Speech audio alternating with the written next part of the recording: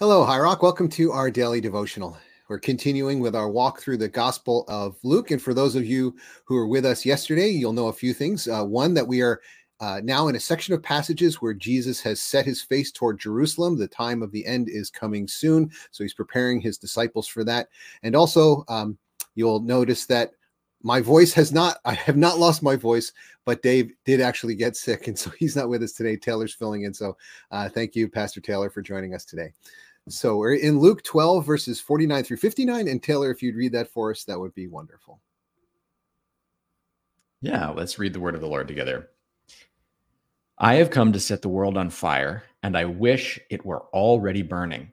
I have a terrible baptism of suffering ahead of me, and I am under a heavy burden until it is accomplished. Do you think I have come to bring peace on the earth?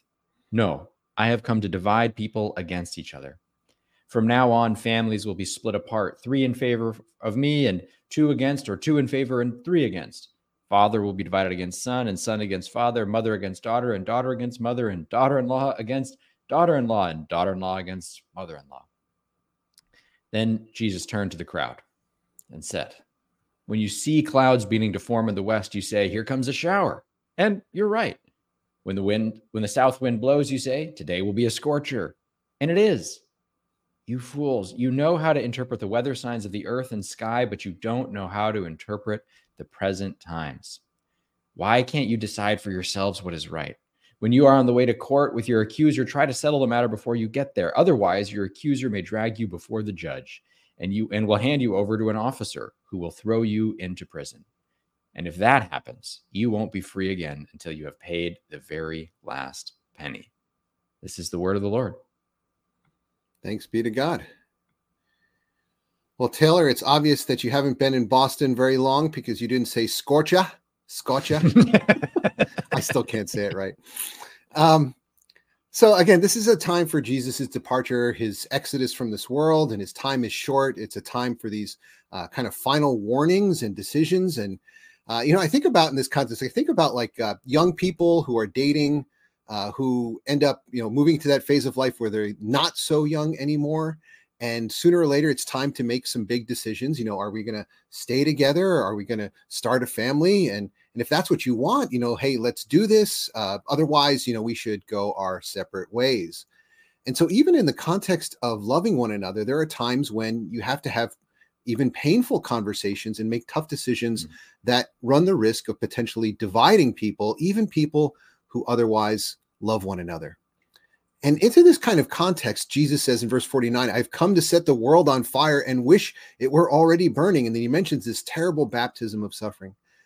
So Jesus, I think fire can mean several different things here. I think it's referring to the truth of the gospel spreading around the world, which brings a decision point that we have to make.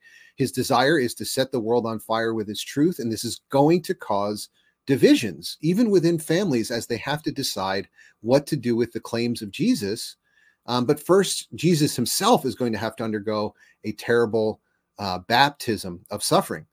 I know for many of us, we think of baptism as kind of, time of celebration and warm embraces and baptism gifts and all these things. And that can make sense in our context. But the original image of that baptism is to go under the water and, in a sense, to die so that we can rise anew as we come out of the water. Romans 6:3 says that we are actually baptized into Jesus's death. One of my favorite authors is a woman named Flannery O'Connor, and she writes a lot of stories with religious overtones. And one of her early stories is called The River, and it deals specifically with baptism. There's this young boy, Harry. He's about 5 years old, and he lives in the city, but he goes to spend some time with his relatives in the country. And he has this troubled, at age 5, he already has this troubled life. And he hears the preacher say that the kingdom of Christ is found in the rivers of baptism. And when he hears this, he just so longs for this experience of the kingdom of Christ and this experience of being home, that later on he throws himself into the river and ends up drowning. So this final image you see is of this young boy floating down the river, which is just such a haunting and terrible image in some ways. But in many ways, it was Flannery's attempt to shake us out of our cozy notions of what baptism is about.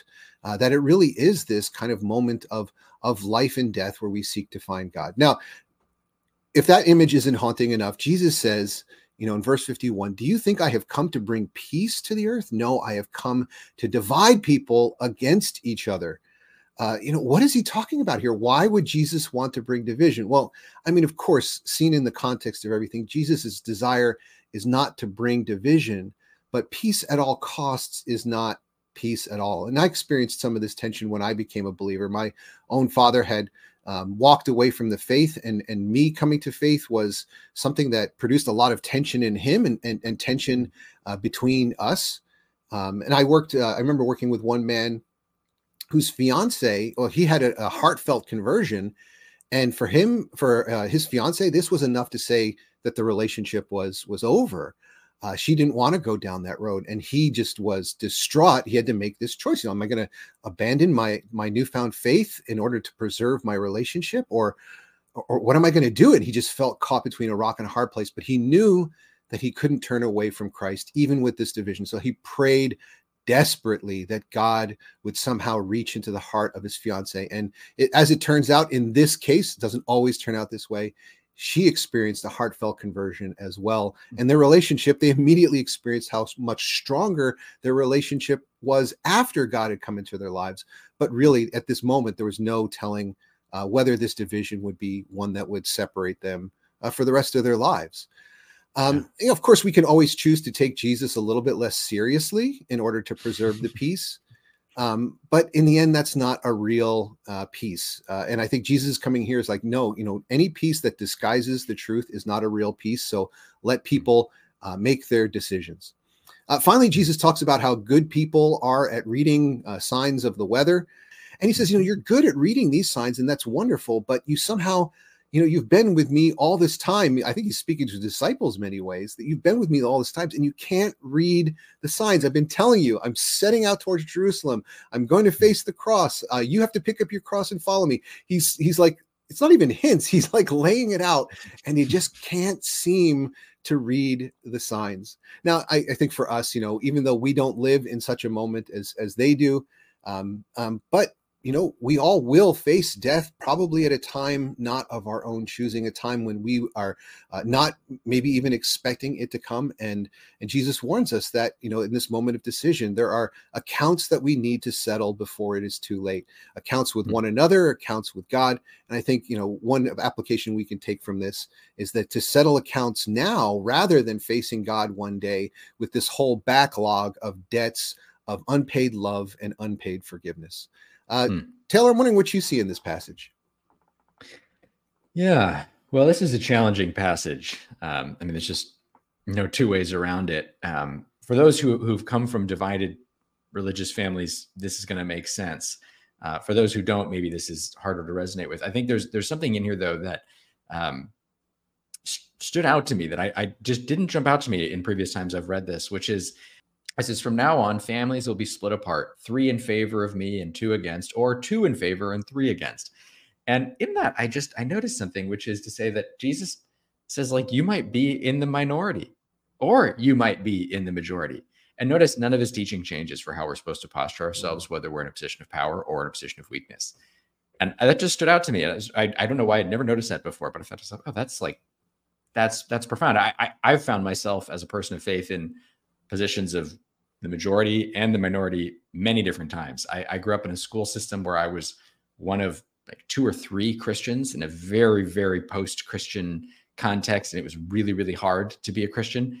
And then I've also been in Christian contexts, where, everybody has faith, and it's like, well, okay, I don't feel any of that burden of my faith in a social context. And so what's convicting for me is I'm thinking back, I'm thinking, there were times when I acted a little differently when I was in the minority.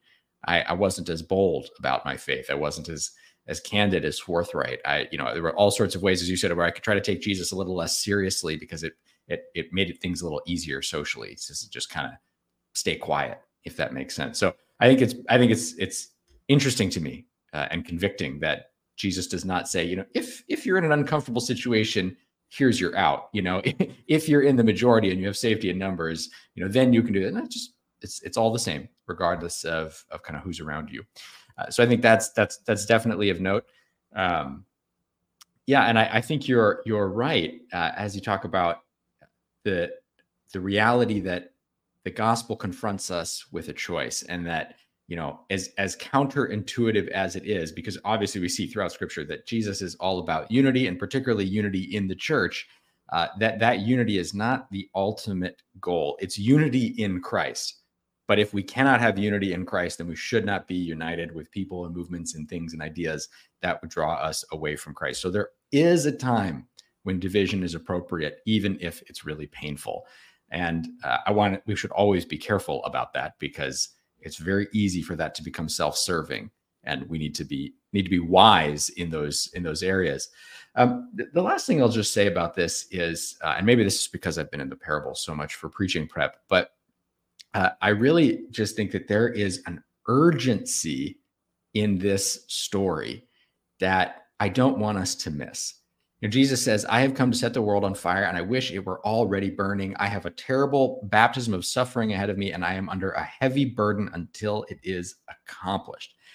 And I don't know about you, but when I come across like challenging texts like this, like my kind of like inclination that I have to work against is just kind of like read really quickly, skim, and then kind of get into the more comforting passage that might be beyond it, if that makes sense, And but I think there's a sense of urgency here that I don't want us to lose, and I think it's helpful to sit with this uncomfortableness for a minute and just to say, as you said, this fire of the gospel, it forces a confrontation, it forces a decision. And so when we read texts like this, at least when I read texts like this, I really have to push against the am I willing to face that confrontation? Am I willing to sit with what Jesus is actually asking of me, which could in theory cost me my own family relationships? And there's hardly anything in this world I can think of that's more dear to me than that.